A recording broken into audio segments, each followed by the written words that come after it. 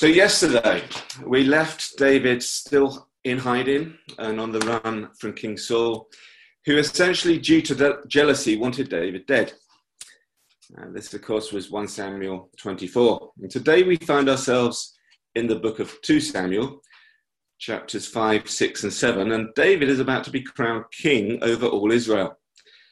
Needless to say, there's been a lot happening in the intervening 11 chapters, and in a short while, I'll just take us through some of the highlights. However, our focus is now entirely on David. You may not know this, but there were over 60 chapters, in fact, 62 whole chapters in the Bible dedicated to David. And aside from Jesus, David, of course, has to be one of the most important historical characters in the Bible. And we really shouldn't underestimate that fact. To be honest, if you hadn't spotted already, David does get a lot of mentions. What with the Star of David, City of David, House of David, the Line of David, and of course the Root of David. In fact, it is clear that the genealogy of David's line is incredibly important to God. And the New Testament starts with that long list of names leading to Christ. And right there in the list, at the 14th generation, of course, we get David. And chapter 7 in 2 Samuel, which we come across today, is one of the most pivotal passages in the whole Bible, where God reveals his plans for his kingdom. But more about that in a minute. Yesterday, Graham used a psalm to give us some insight into how David felt when he was in a cave. And of course, in addition to the some 62 chapters about David, we did have all the Psalms of David. And so to set the scene this morning, I thought it would be helpful to read a psalm, although this is not a psalm of David, but a psalm of Asaph. And it gives us more of an insight of David's importance in the eyes of God. So let's turn to Psalm 78 and starting at verse 67. Allow me to read. Then he rejected the tents of Joseph.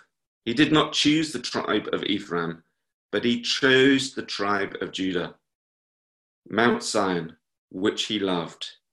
He built his sanctuary like the heights, like the earth that he established forever. He chose David, his servant, and took him from the sheep pens.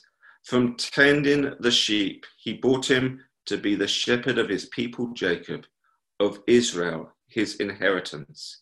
And David shepherded them with integrity of heart, with skillful hands he led them. God had chosen David, and I love that phrase. He shepherded them with integrity of heart. God knows that David is a man after his heart, a phrase that's quoted in both the Old and New Testaments. He would do what God needs him to do. Doesn't, of course, make him perfect. And believe me, we'll start to get to that next week when we head into chapter 11. 2 Samuel, where we are now, can be divided into 3 sections. The first section, chapters 1 through 10, in which our chapters fall this morning, talk mainly about David's successes. 11 and 12 talk about some of his key mistakes. And then there's a whole bunch of troubles onwards from chapter 13. So yesterday we had David in a cave, and today he's being crowned king. How did we get there, and what do the intervening 11 chapters cover? Well, in short, the struggles continue between David and Saul. There's a second opportunity that David has to kill Saul while he is asleep, but instead he takes his spear and water jug to prove the point to Abner, the chief of Saul's army, who should have been protecting Saul but was in a deep sleep.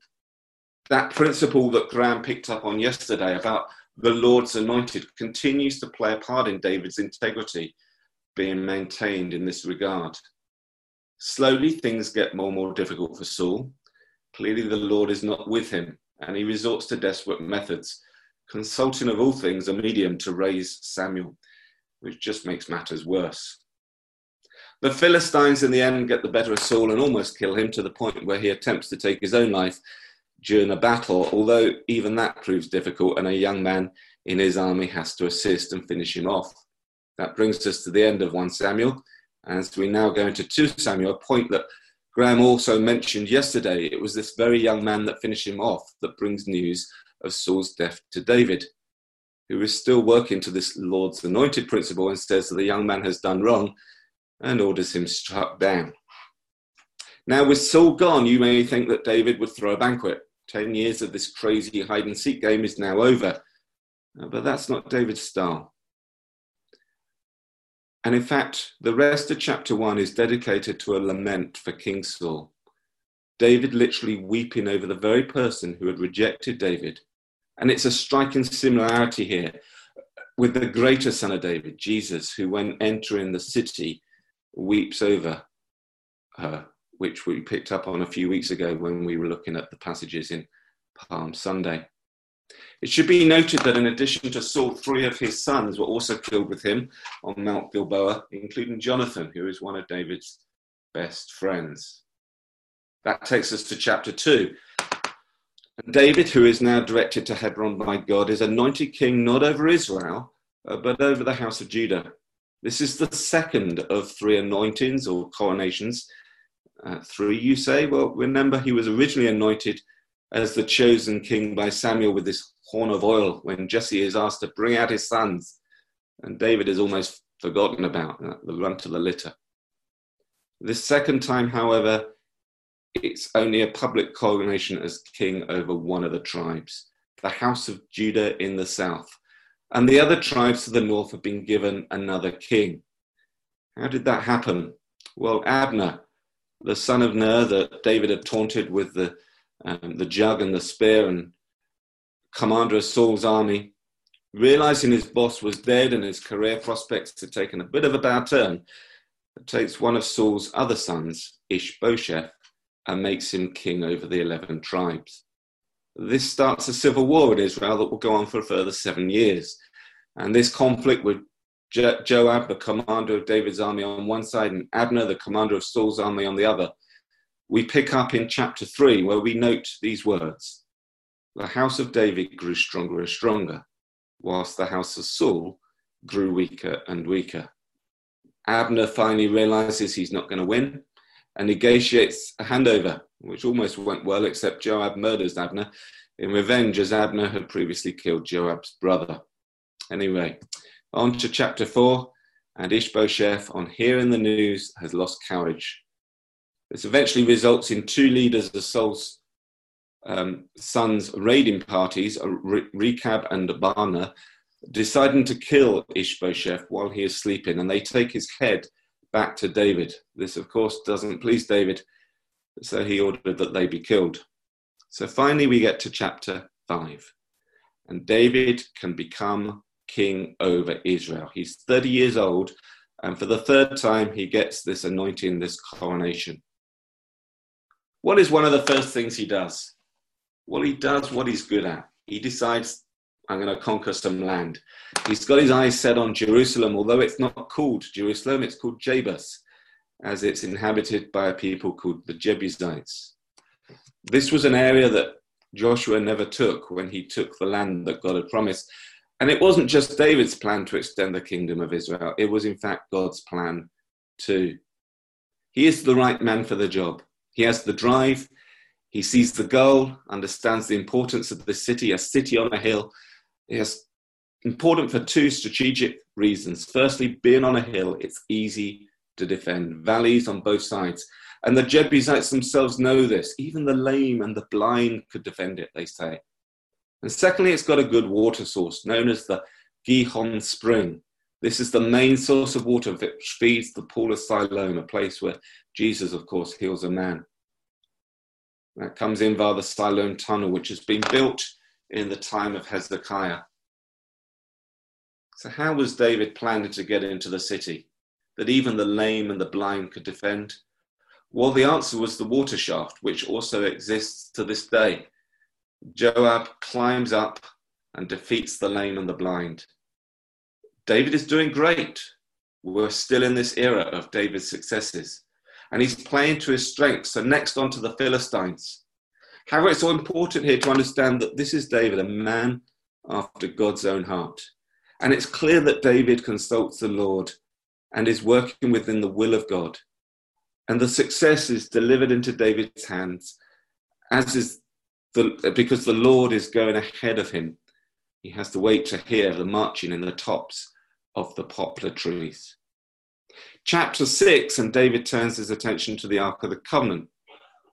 And here we get an example of the right thing done in the wrong way. For some 40 years, the Ark has been out of the tabernacle, and it was time to restore it to the right place. So off to fetch it from Abinadab, where it has been for some 20 years. A simple task, which includes just getting it to the top of the hill into Jerusalem. So surely the easiest way to do it is to stick it on a cart. After all, this had worked for the Philistines. Sadly, David's forgotten how important this box is. It's holy, very holy. Comes with a set of very clear instructions, only to be moved by a specific tribe, the Levites, and then a specific family line in that tribe, and then on foot. The poles and the hoops built into the side of the ark had to be used. Unfortunately, the oxen stumbled. The ark's about to fall, and what appears to be a simple trigger reaction by Uzziah, he touches the ark and causes the Lord's anger to burn, and he is struck down. David is then afraid of the Lord, so operations are put on hold, and it ends up in Obed-Edom's house for 3 months, which, as it turned out, wasn't a bad thing for him and his family. David's heart was right. He'd forgotten to follow God's instructions. And it's important to understand that with God, he wants us to do the right thing. And there are no man-made shortcuts. The right thing done the wrong way is still wrong. 3 months later then, it's done properly, with a lot of singing, dancing, considerable number of bulls and fattened calves slaughtered. David is happy, although not so pleased with one of his wives. I've got time to go on to the wives, but that's a story in itself. Finally, we get to chapter 7, and this, as I mentioned earlier, is one of the most pivotal passages in the whole Bible. It details one of God's promises to David, probably the most important promise of all, because it's about our salvation. David looks at his palace and turns to the prophet Nathan and says, it's time I build a house for God. The ark is still in a tent, but surely we can do better than that. It's like David says to God, I'm going to build you a house. But God says, did I ask you for a house? Nathan, in the first instance, sees all the favor that David has from God and says, go ahead, the Lord is with you. But that night, the Lord says, no. God, in fact, turns it around and says, no, not you, David. I have a plan, but not you. Of course, eventually a temple will be built and there will be a fulfillment when Solomon builds it. But this promise has a dual fulfillment in that there is both a near fulfillment and a far fulfillment. There is the temple, the house of God, and then there is the kingdom where he will establish a throne forever in the line of David, when the greater son of David, Jesus, will sit on the throne. Who will do it? God will do it. Just looking back over that passage, I wondered what David would say if he was here with us today and if he had the chance to look over these chapters with us. And I think he might say things like this. God has a plan. It's best to stick to that plan. Let's not mess with anointed people. Bad things can happen. Listen carefully when God gives detailed instructions. Only do what God wants you to do. There are no man-made shortcuts. When God says, I will, he means it. God's promises are true. Sometimes when all is going well, that can be when we're our most vulnerable. We end this chapter with an amazing prayer of David. Everything is looking great. But when we are most prosperous, then we can be at our most vulnerable. And next week, we will see some of David's mistakes when we head into chapter 11.